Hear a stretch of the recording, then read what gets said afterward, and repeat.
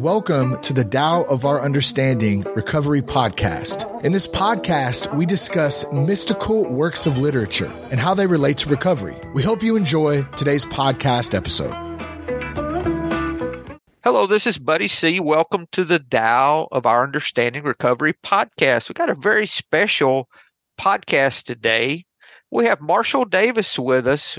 Marshall, thank you for being with us today, sir. I'm glad to be here, buddy. Thank you. I got introduced to Marshall from his book, The Tao of Christ. How many books have you published? I have lost count, so I don't know. I think it's somewhere around 20 or something. What's your website so they could see everything that you have if they wanted to? You can, my blog site, you can find at pastordavis.com, and that will take you to my blog, which has links to my podcast and my YouTube channel and my Amazon author page. So that's the best way to go to it. So pastordavis.com or marshalldavis.us, not .com or .net, but .us. Very good. I have thoroughly enjoyed your podcast, by the way. I would consider myself a recovering Christian, I think. My ideas of what God is and the higher power and all those things has so transformed over the last few years. And what I hear you speak on the podcast so resonates with me and what I'm experiencing in my journey as well. Oh, before I forget, any announcements, guys, or any helps that you need, check out buddyc.org. Look under resources. There's several things there. And also, I have a sober meditations app, as a lot of people know, that gets thousands of downloads a month. It's offline at the moment. I'm waiting on them there was some update that they didn't do that I'm waiting on them to get done. If you're not able to access that at the moment, it will be up soon. So I just want to let you know that. Marshall, I really would just like to hear, I know this is not a recovery related interview, but this is more of a knowing God related interview, which everything is that anyway, isn't it? It's all knowing who we are, right? Could you explain your journey to us a little? Just share your journey with us. Okay. When I'm asked that, I never exactly know what to say, because you could tell your story in so many different ways, from so many different perspectives, and you can leave out things and put things in. So, but I grew up in a traditionally Christian home, not a fundamentalist home, sounds like you did, but just a mainstream Protestant congregational church in Massachusetts, and we did that because that was the thing you did back in the 50s. But I soon began to question that. And by the time I was in junior high and in high school, I pretty much had decided I was an atheist. But I was still interested in spiritual things. And so even when I got into college, even though I was going to go into science, and I had declared myself as a geology major at the very beginning, I was still interested in philosophical and religious things, and I ended up becoming a religion major just because I wanted to dedicate myself entirely to this spiritual search. And so I did a lot of study and reading on this. Long story short, it was near the end of college that I became a Christian, a born-again Christian, evangelical Christian. I had that traditional conversion experience. And since I tend to be a person that kind of goes all in, I said, this is the truth. I'm going to dedicate my whole life to this. And so I quickly, after college, entered into seminary with the intention, really, of teaching. But once I got into seminary I realized and started doing some preaching and some pastoring as a student pastor. I realized that pastoral ministry was really had an attraction to me. So I became a pastor. And even then, I wasn't fully sure whether I was going to stay a pastor or whether I was going to teach. I actually got into the PhD program in seminary, but then switched that to the doctor ministry when I really decided that pastoral ministry was really where I wanted to be. So I did that, and I was the pastor from my first full-time church was in 1978. I was a student pastor before that, as early as 1975. And so I was a pastor in various states and various churches, all Baptist churches, either American Baptist churches or Southern Baptist churches. The seminary I went to was actually the Southern Baptist Theological Seminary in Louisville, Kentucky. And then in one of my last churches, I was having some difficulties with a denomination, with the church conflict. It caused me to re-examine everything about church and therefore about Christianity. So I began a deconstruction of my Christian faith. I ended up actually taking a year off. I was burned out and I was having a difficult time. And I decided I'm just going to step back for a year. I'm going to investigate this as thoroughly as I possibly can. End up being a year and a half. And then I went back into ministry and I came up here to New Hampshire. But I was still in the process of deconstructing my faith. My sermons were in the form of questions. Is God real? What is truth? Just a very basic thing. Nothing was off limits. And when I went through the whole process, and I used a lot of information that I was reading at that time, the New Atheism was very popular. So I read all these New Atheist books, and they were very helpful as far as cutting through all the junk and all the smoke and mirrors and all the assumptions that Christians have that we do not like to examine. So atheism made me the best Christian I possibly could be because it cut through all the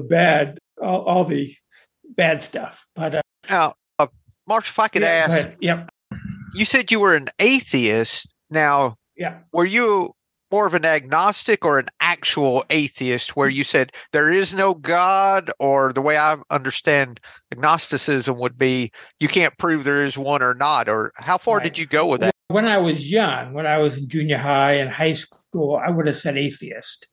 In fact, I was reading at that time, some light reading, the French existentialists. Oh, yes. Good bedtime read.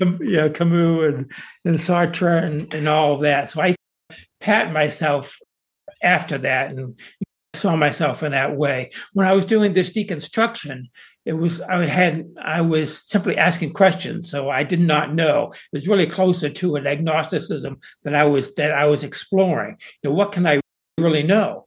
And I realized that I can't really hardly know anything for sure. Exactly. I mean, if you cut out of all these assumptions that Christians buy into, the presuppositions that Christians buy into, what are those based upon? Anyway, I was doing this deconstruction, and then I had right at that time, I was also went through a health crisis where a primary care physician told me that I had pancreatic cancer and would not have long to live.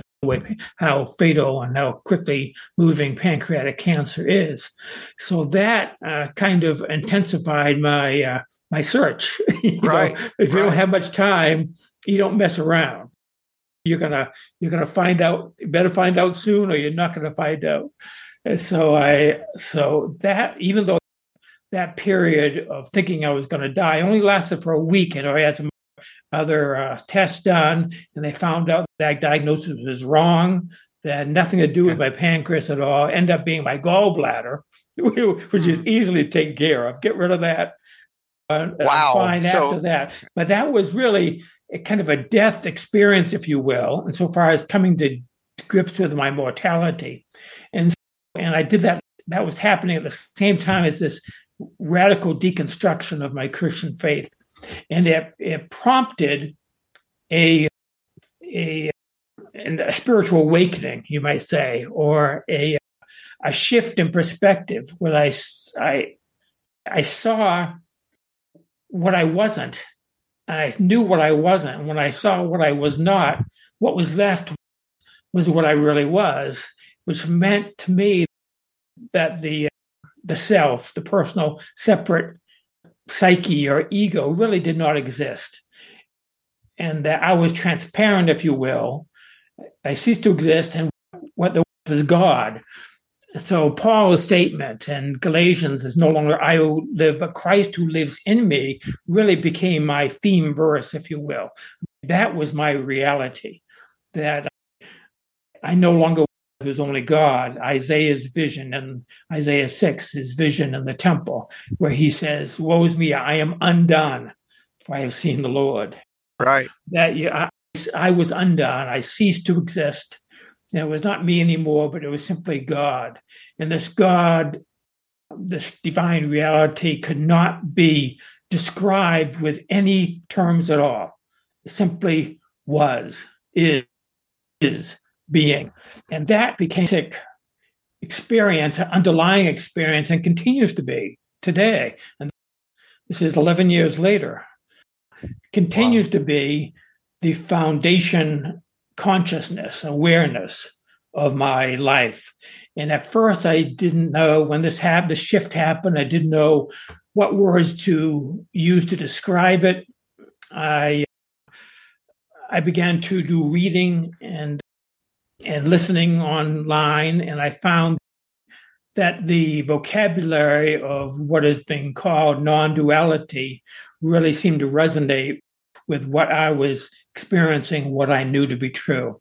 But even then, I have a hard time communicating it without a spiritual vocabulary. And my spiritual vocabulary is Christianity. Right. So I began to describe this using the vocabulary that I knew, which was Christian. And so this developed into what I call Christian non-duality, which some people think is an oxymoron. You can't be non-dual at the same time describe it by an adjective like Christian. But if you understand you're simply using the vocabulary to describe something that cannot be described, then that's what I mean by Christian non-duality. So anyway, so that's what happened. That was in 2012. And then I began to try to talk about this. And I began to preach about this because I was still a pastor at that time. And I found out that people had a hard time hearing what I was saying, yes, and understanding and being able to accept it, even though this church that I most recently pastor and still attend is a quite open-minded church, but even this was hard to get the minds around. So I then realized that if I was going to continue to be a pastor there, I had to put it in when I could, but I couldn't make it all about me and my experience. So anyway, so I continued that till I retired in 2016.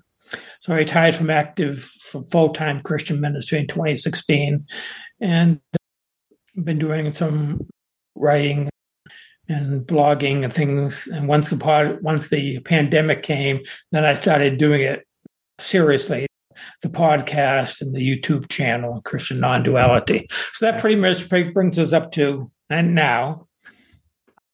I have a couple of questions for you. One, I think it's interesting how you tried to share this in your church. It's almost like we have to, after you have that knowing, start that change, then you're receptive. It's almost like my grandmother would say bass backwards, but it's after the fact. Because if I share this with someone who has not experienced at least a little bit of this, they're going to try to find ways that it's incorrect or ways that it's wrong. That divisiveness that creates the duality that you talk about. And it's interesting how that it's a whole nother approach, really. It's an experience-based approach, I think, a lot more than a instructional approach. And if you start using terms the Tao or the Tao Te Ching, one of the first things I did was lead a discussion, a class on the Tao Te Ching at a local yoga center, which got some people quite upset, right? Because they thought it was really anti-Christian or demonic or something. They had no idea what it was at all, but they knew it had to be bad because it sounded they didn't bad. Know it. Yeah. So the fact that I tried to explain that the Tao is the Logos, is the Word, is Christ, and this is really was the understanding even, and some of the early church fathers, they understood that there were Christians before Christ, but that doesn't go these days in most churches, especially those who identify themselves with the more evangelical or more conservative type of Christianity. Anything that smacks of what they would label as Eastern religion is seen as dangerous and should be avoided. Yeah. For me, I felt like I was, at first, I felt like I was committing a sin, so to speak, or not being true to God if I questioned how this worked. At first, I really felt bad about stepping out of the box, so to speak, that condemnation and then I realized that most of my beliefs were fear-based beliefs, not love-based beliefs. They were all trying to keep me out of hell, and it was about some future reward rather than living it now and being able to experience God in the moment and realizing it's all the same. And that took a long time, and it seems like it came about by knowing. I didn't read something, say, yeah, that's it. It was like, oh, now I know this that I didn't know 10 minutes before. It's almost like that kind of a evolution. That's so they didn't ostracize you altogether. It sounds. Oh no, like I said, it was an open-minded church. The church already knew me back when I was much more traditional. This was actually I was returning to this church. I had been a pastor at this church for 12 and a half years, and I left to go elsewhere, and I came back again. So they already knew me from then. So they trusted me. I built up a relationship with a lot of the people. And even though half the people had changed, had moved or died or something, still there was a half of the congregation that was still knew who I was. And so they trusted me. So they trusted me to ask these questions out loud and as a congregation. So it was a very healthy thing to be able to do this, not in isolation from the church, but to do this questioning and this searching as a leader of the church. Wow. And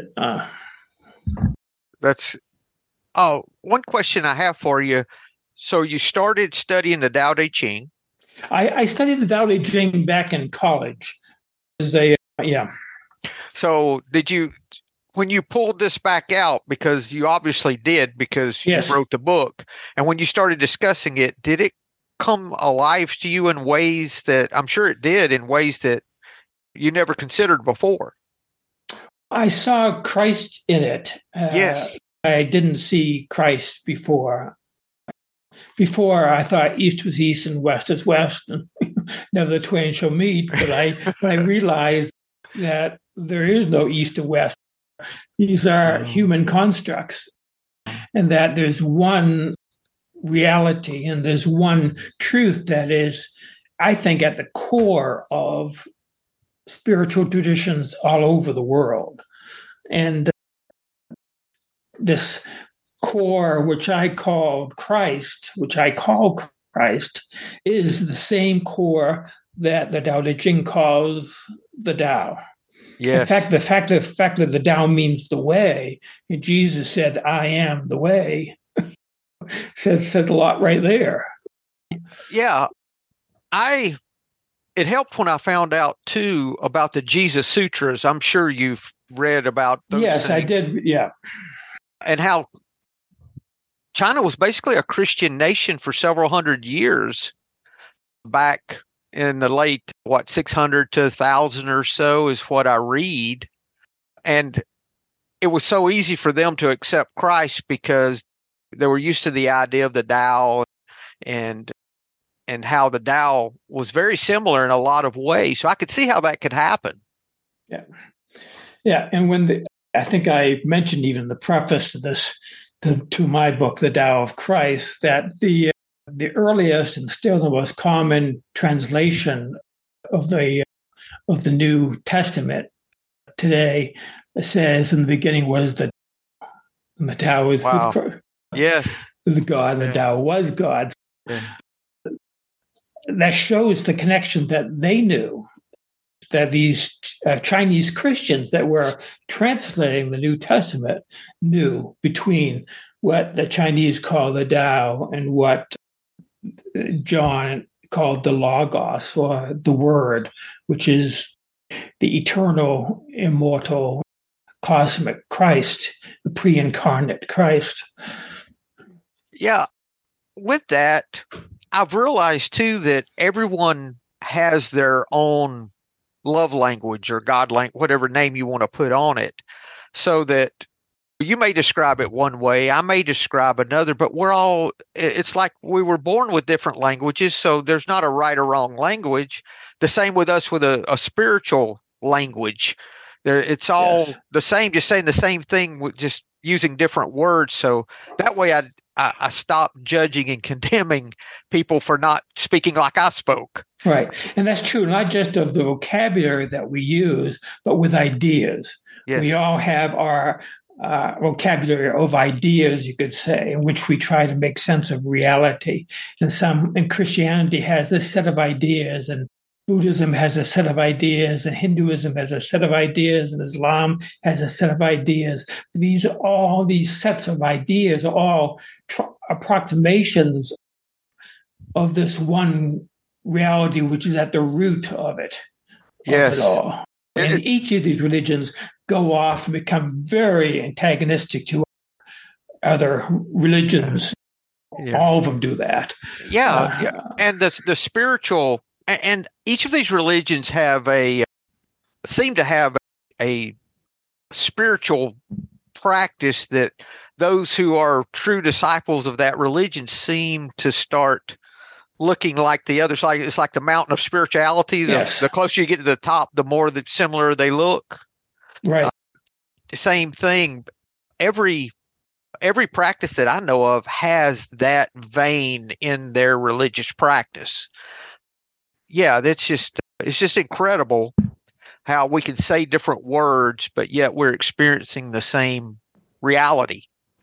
And that's something that Thomas Merton, for example, he discovered later on in his life. First, he was much more the traditional Catholic brother monk, but as time went on, he began to see that was true of the religions of the East, and he went to the Far East, went to Asia, and then he began to write about that, and he saw that they were the same, not only same root, but the practices, as you're saying, had a lot of commonalities to them.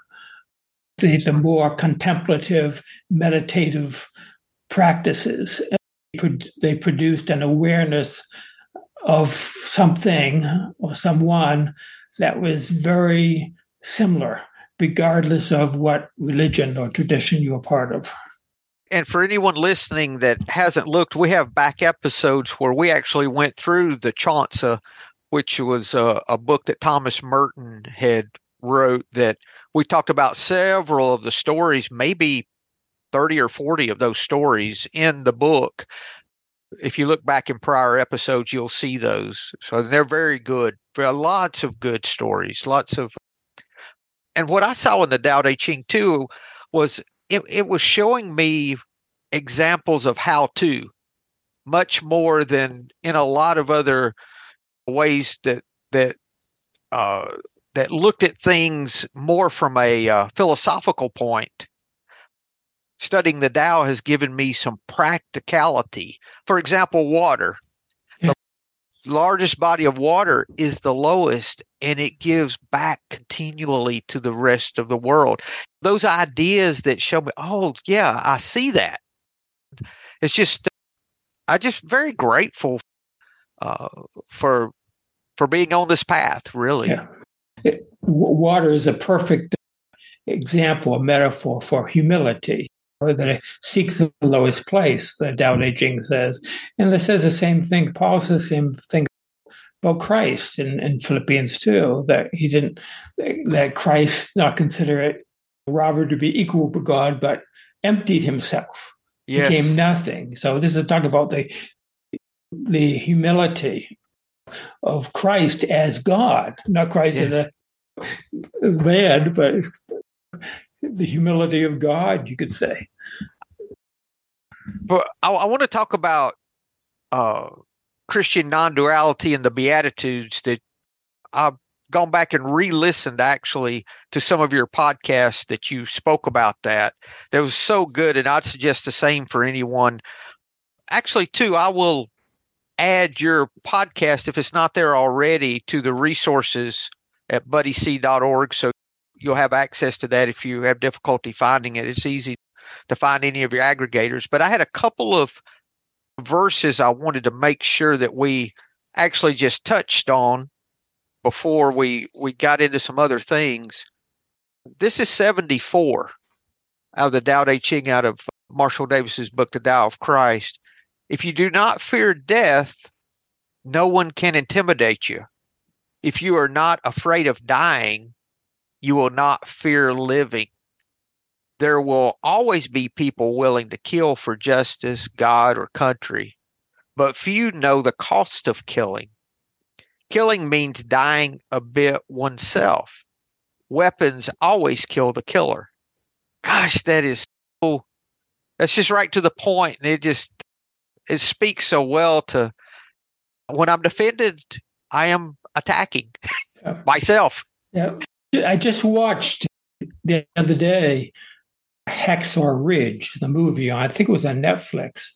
I don't know if you've ever seen it, but it's a true story in World War II of a man who was a Seventh-day Adventist who was a conscience objector, and yet went into the army hoping to be a medic, and he ended up being a medic. But it talked a lot about his faith and demonstrated how his faith interacted with this culture of war that was in the military and in the United States, fighting an evil, fighting fascism, and it's along the same lines of what he was saying in that movie is what the Tao Te Ching says here. Yeah, how about, let's talk about one more verse, and then I want to get into the Beatitudes, if you don't mind. Let's see. I had so many marked. Let me find one here. This is, let's see. Oh, okay. 21. The highest way to live is complete surrender to God. But God is not who or what you think God is. God's formless, yet manifested in form. God cannot be measured, yet is the source of everything. God has been known by people from the beginning of history. By God, all things are known. How do I know God? I know God by God. No one comes to God except through God. A lot of people come into recovery. This is a recovery podcast, but we find a lot of folks have problems with that God word. They see God in the steps, and they're saying, no, I don't want any part of that, because in their thinking, a lot of people think that God has let me down and I hate God and I don't want any part of this. And then we find out that my ideas of what God is are not really correct. They're still not correct, Marshall. Oh no, they can't. They can't be. No, Okay, yeah, no. I had to give that up. Yeah. And even if you use non-dualistic language, even those once they are seen as ideas, and you start defending those ideas aren't true. Yeah. So you have to. It's beyond ideas. A lot of times we translate that just to love. I really think that if the writers of the New Testament would have known how much trouble that God is love would have brought, they would have left that out. I don't think because that takes God from being a person out there to God actually being the action of love. Right. So God's a verb, not a noun. And then it's that action of love that is God, is the way that that we're learning, that I'm starting to know that. It's just fantastic that all these practices speak in the same direction. I did have one thing I really wanted to talk to you about was, now you had 2 or 3 different experiences with getting here, correct? Didn't you have an experience younger in life? I thought. Yes, I did. I didn't, like I said, when you're telling the story, yeah, sure, things you leave out, right, things you put in. Right. When I was here, but I did have different experiences. I can talk about those if you want me to. Please, yeah. And then from there, I'd like to go into the Beatitudes. Yeah. One was, I was still in college. It was the very end of college. I think it was the last semester of college after I had already become a Christian. In fact, I had become a Christian in the summer, and this experience happened in the fall. So it was just a few months later, and I was outside the dormitory, and I was with my girlfriend, who then became my wife, and we were just doing what you do. You look up into the sky and the stars, and that type of thing, that we all have this kind of awesomeness of the universe. But this time, it was more than just your typical sense of awe. This time it produced this sensation of falling apart, of disintegrating, like I was talking about with Isaiah, being undone. So it got to the point where I just began to physically tremble, and my wife was right there with me at that time. She remembers it vividly. And at the time I said, and she reminded me of it later, that it was like God just brushed me, kind of like brushed me with his finger or something like that. And that was all I could possibly withstand, because I was going to die, basically. So it was really a powerful experience, but it was very momentary, just lasted for a short period of time. And then I went on from that. And then another experience happened 20 years later. I always say that there's kind of this 40-year period of time from the first one to the shift that happened. 20 years later, I was at a retreat center in Maryland, and run by the Ching Institute for Spiritual Formation in Washington, D.C. And it was a silent retreat. And during one of the sessions, I had this same sense of coming undone, but this time it really felt like death. Felt like I was dying. And it was so powerful that I couldn't stay there, and the people really didn't know what to make of it. So I left early. I went home. Because this was a program for spiritual directors, and I was becoming a spiritual director. I was under spiritual direction, so I went to my spiritual director to try to sort this out. And even they couldn't really understand what was going on there. But later on in my reading, it seemed to be, what John of the Cross talks about as the dark night of the soul. But it really was a psychic or a spiritual death, if you will. It was terrifying, because God, in that sense, is fearful. Christians talk about the fear of God all the time, but this was experienced as the fear of God that destroys who I think I am and everything I ever believed and everything. And that was too much for me to handle. I decided that contemplative prayer meditation was dangerous and I needed to stay away from it. So I doubled down, as term you used, on Christianity and on conservative Christianity. And that's really when I became a very conservative evangelical. And I became very intolerant of anything else that was not. And then 20 years later, of course, that fell apart completely. It's amazing how you went from, you had this real experience with a higher power, and then instead of being more open, you did the opposite. Right, yeah. Because it was destroying, it meant the destruction of everything I believed in, everything I thought I was, everything I thought God was. It destroyed everything, and I just couldn't handle that. Yeah. Mentally, emotionally, spiritually, psychologically, I couldn't handle that. It seemed too dangerous. It seemed like it was just psychic disintegration, nothingness. And of course, it was nothingness, but the Taoist sense of it, the nothingness, which is God, which is not a thing. God is no thing. But at that time, I didn't understand that. All I knew was the emotions of it, and so I had to protect myself from God in Christianity. Wow. So I found that conservative evangelical Christianity was the safest place to hide from God. What a wonderful statement.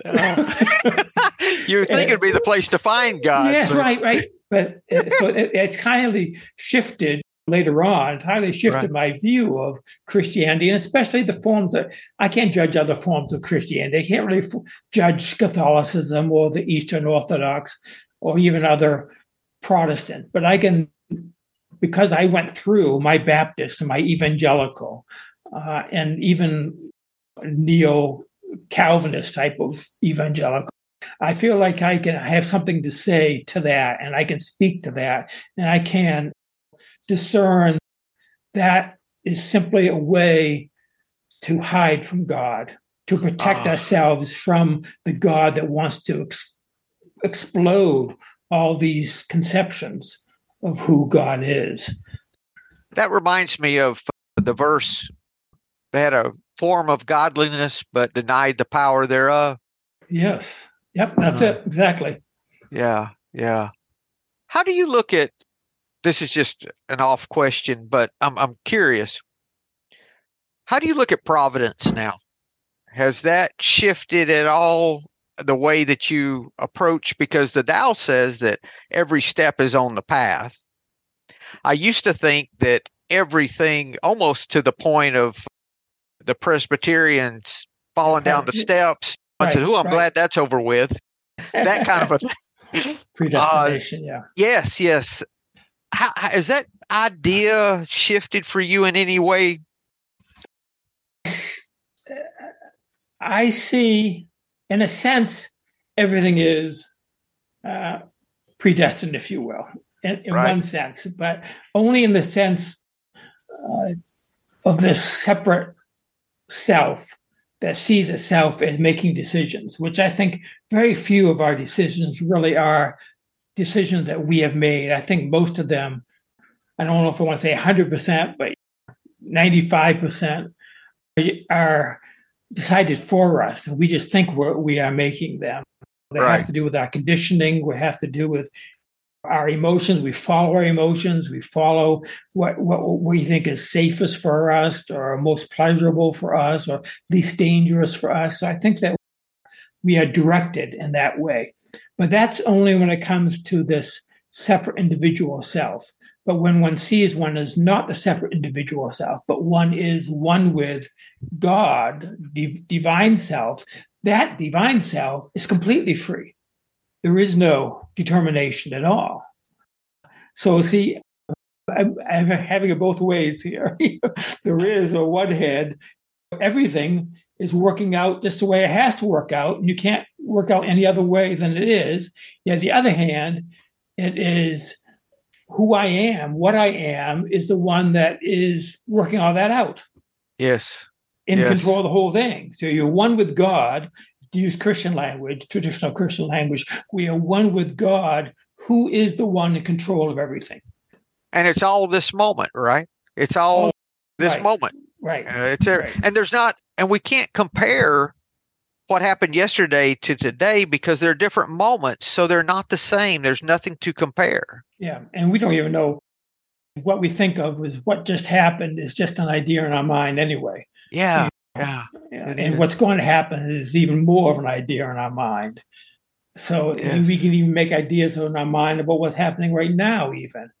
But it's not about our ideas. It's about the moment. It's about the Tao that is above and beyond history. It's a lot to do with our intention for the moment, as in, am I trying to be helpful in this moment and all the different ways we can define compassion? Or am I, in this interview, am I here to be helpful and try to provide something for the listeners? Or am I here to make myself look good and talk about me continually? Right. Yeah. Enough talking about me. Let's talk about me some more. That kind of thing. Same kind of thing. Yeah. Or am I open to other people? I noticed that in myself just the last few days, different things that have happened to me where, for example, a couple days ago, we were driving down a rural road between us, and it was on last Friday, I guess it was. And shortly ahead of us, I didn't see it, but just not very far ahead of us, a car got in an accident, and it was a serious accident. It hit a car parked on the side of the road, ended up swerving, flipping over on the side, and we came up right afterwards, and no one was there. There was another car there, but they hadn't gotten out or done anything. And we pulled over, and we said, look, if this just happened, maybe there's somebody in the car. And there was somebody in the car. So we stopped, and we had to help this person who was trapped inside the car. So we called 911, and I stayed with her until the rescue people came. But even when I was there talking with her and other people coming and helping, I was looking upon myself and thinking, am I listening to what this woman needs from me right now? Or am I just thinking what do I need to do? Right. You know? And I realized afterwards that I really wasn't paying enough attention to what this woman really needed in the moment of crisis. I was more concerned with making sure that we had the rescue people there and the car was not going to catch on fire, and I was not going to have to try to drag her out the windshield because the windshield was almost gone. So I was reflecting upon that afterwards that night and the next day, and then there's another event that happened, a couple other events, same type of thing, where I realized that I was in my head rather than in the moment with this woman. And I realized how important it is for us to be in the moment with other people rather than in our heads thinking about the future. Yes. How have you seen?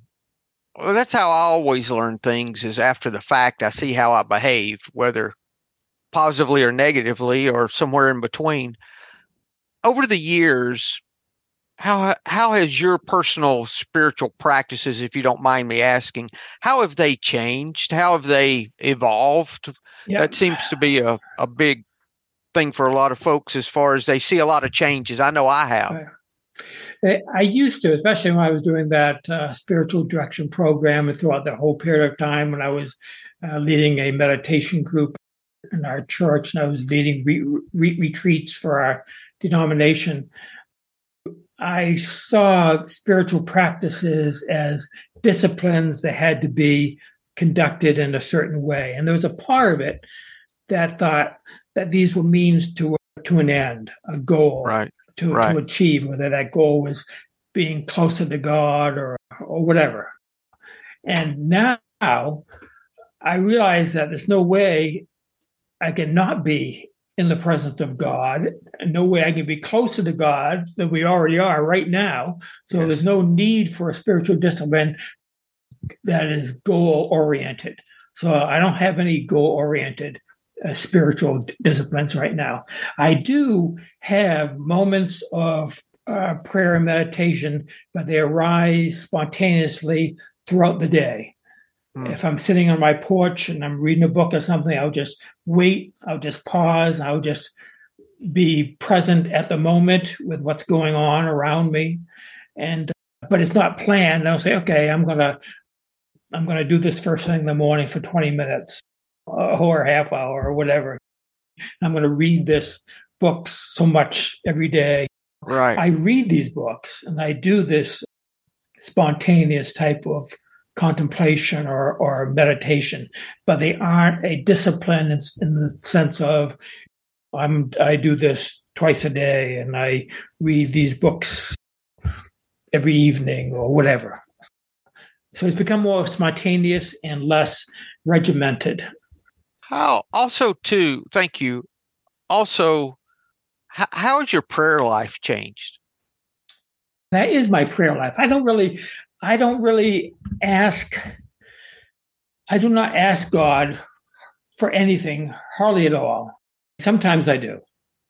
Like I was praying for this woman. I was praying for that car that the ignition was not going to catch the car on fire.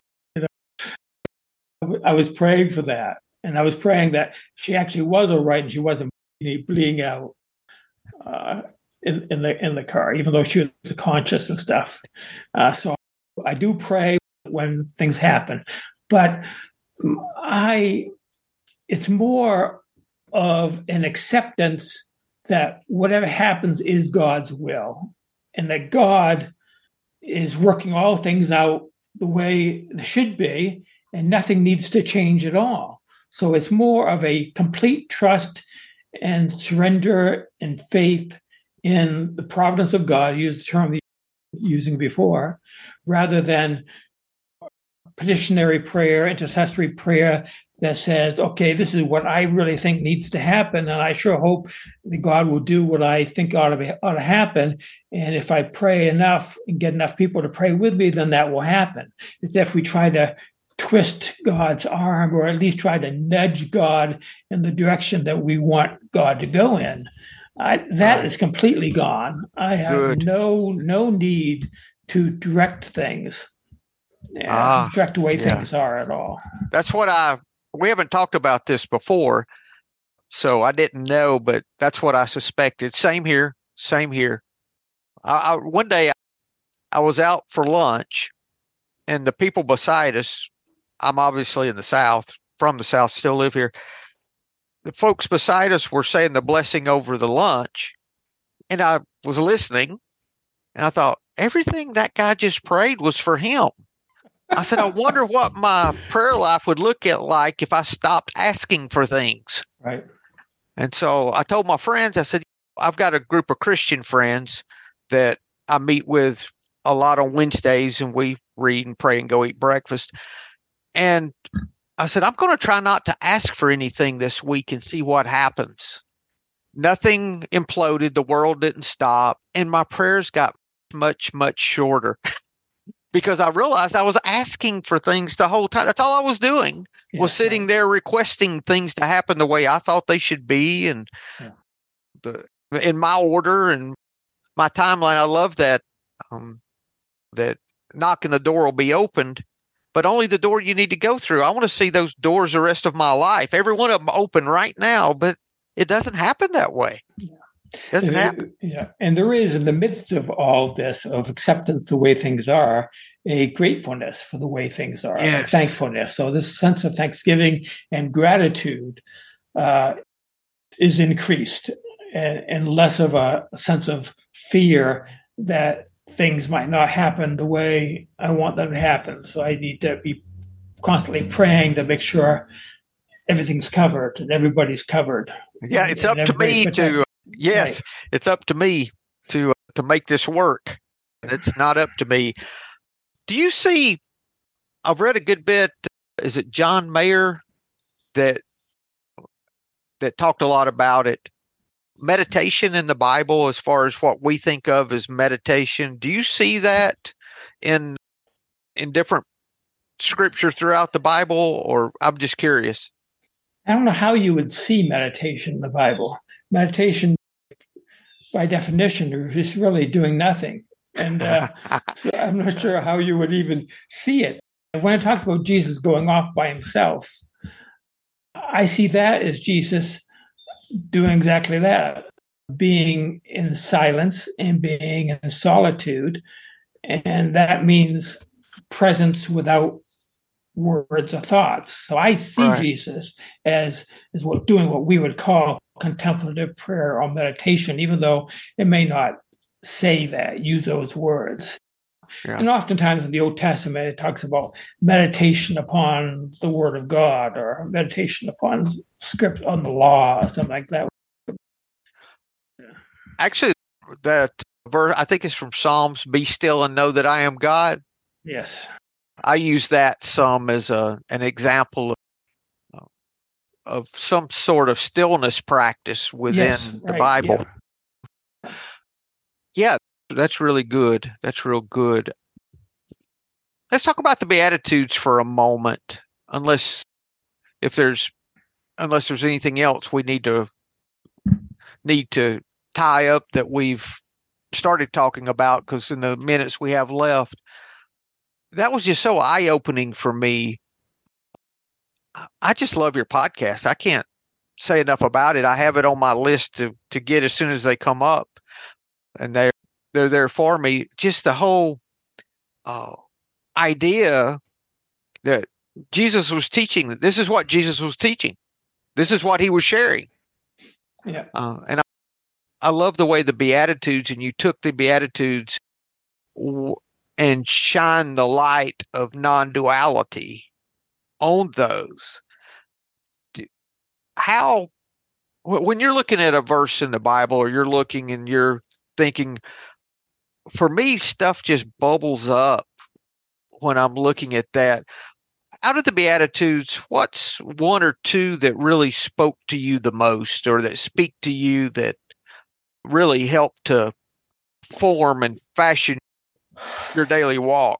I probably, if there's one has been more important in my life than any of the others, is blessed are those who hunger and thirst for righteousness, for they shall be filled. Yeah. That for me, when I look back upon my life, I see there has been this relentless search for easy answers, but just keep hungering and keep thirsting and keep knocking and keep, as Jesus says, and keep looking, and then you will find. Keep asking, if you will. And that type of perseverance and that type of determination is absolutely essential, I think, in the spiritual life, that we do not become satisfied with the way we think it is, and the thinking that our religion and our set of beliefs and our church and our whatever has all the answers, but be constantly examining and looking for depths that maybe we haven't seen before. Too many people have the idea that Christianity is a package deal. You get it, you have a bunch of ideas and doctrines and beliefs and moral rules, and we just have to convince everybody else of that. And that's it. But it's us who need to be continually converted, continually challenged, continually dying and rising to a new understanding, a new self. And that sense of determination is absolutely, persistence is absolutely necessary, I think. Yes. I see that beatitude sometimes as more of a threat than a promise, in that if what I seek, I am going to find. Sometimes what I'm seeking, I think it's what I need, but many times it's not. Right. And I don't know that in the middle of what's going on. One of my affirmations that I use on a regular basis is, I want to seek love's will for my life. I want to be of maximum use. Change what I'm seeking, please, if it needs to change. Yeah, that's so good. That's so good. I was just thinking if there's anything else we wanted to cover. You have anything you want to add? No, I will. Since you mentioned the Beatitudes several times, I thought I should mention that I did rework all those transcripts from that podcast and did put them into a book, which I just did publish last month, called The Sermon on the Mount, a non-dual interpretation. So now people can actually read it now. So that's. I'll make a note of that, and I'll make a link for that too. Okay. Because that's something that I think a lot of people, and there's so many people I find in recovery that have these same experiences that we're talking about and don't know what to do with them. And it's so good that we have a way to discuss those things. We have some avenues now that if we have some bright light moment shining, like the Paul conversion kind of story, we have places we can discuss and hear other folks take on the same type of experiences. Right. Yes. And not be afraid, like you were talking about, that you were committing heresy or so, whatever you said. I was going to lose my Jesus card. I don't want to lose my Jesus card. Right. People are afraid of that. People are afraid that if they had an experience that is outside of the norm, then that's dangerous. I need to suppress that, which is exactly what I did. Yes. I know by personal experience the danger of trying to suppress an encounter with God. And anything that doesn't fit this model that so many Christians have is suppressed and is labeled dangerous. Or I was doing a Zoom meeting with a group of Methodists, actually, men in a Sunday school group, I think it was, or maybe it was a men's group. And there's one of them that was just really didn't like what I was saying, was calling me all types of names, because you could feel the fear. This was outside of the parameters of what his religion said was acceptable and safe. So he had to fight it. Yes.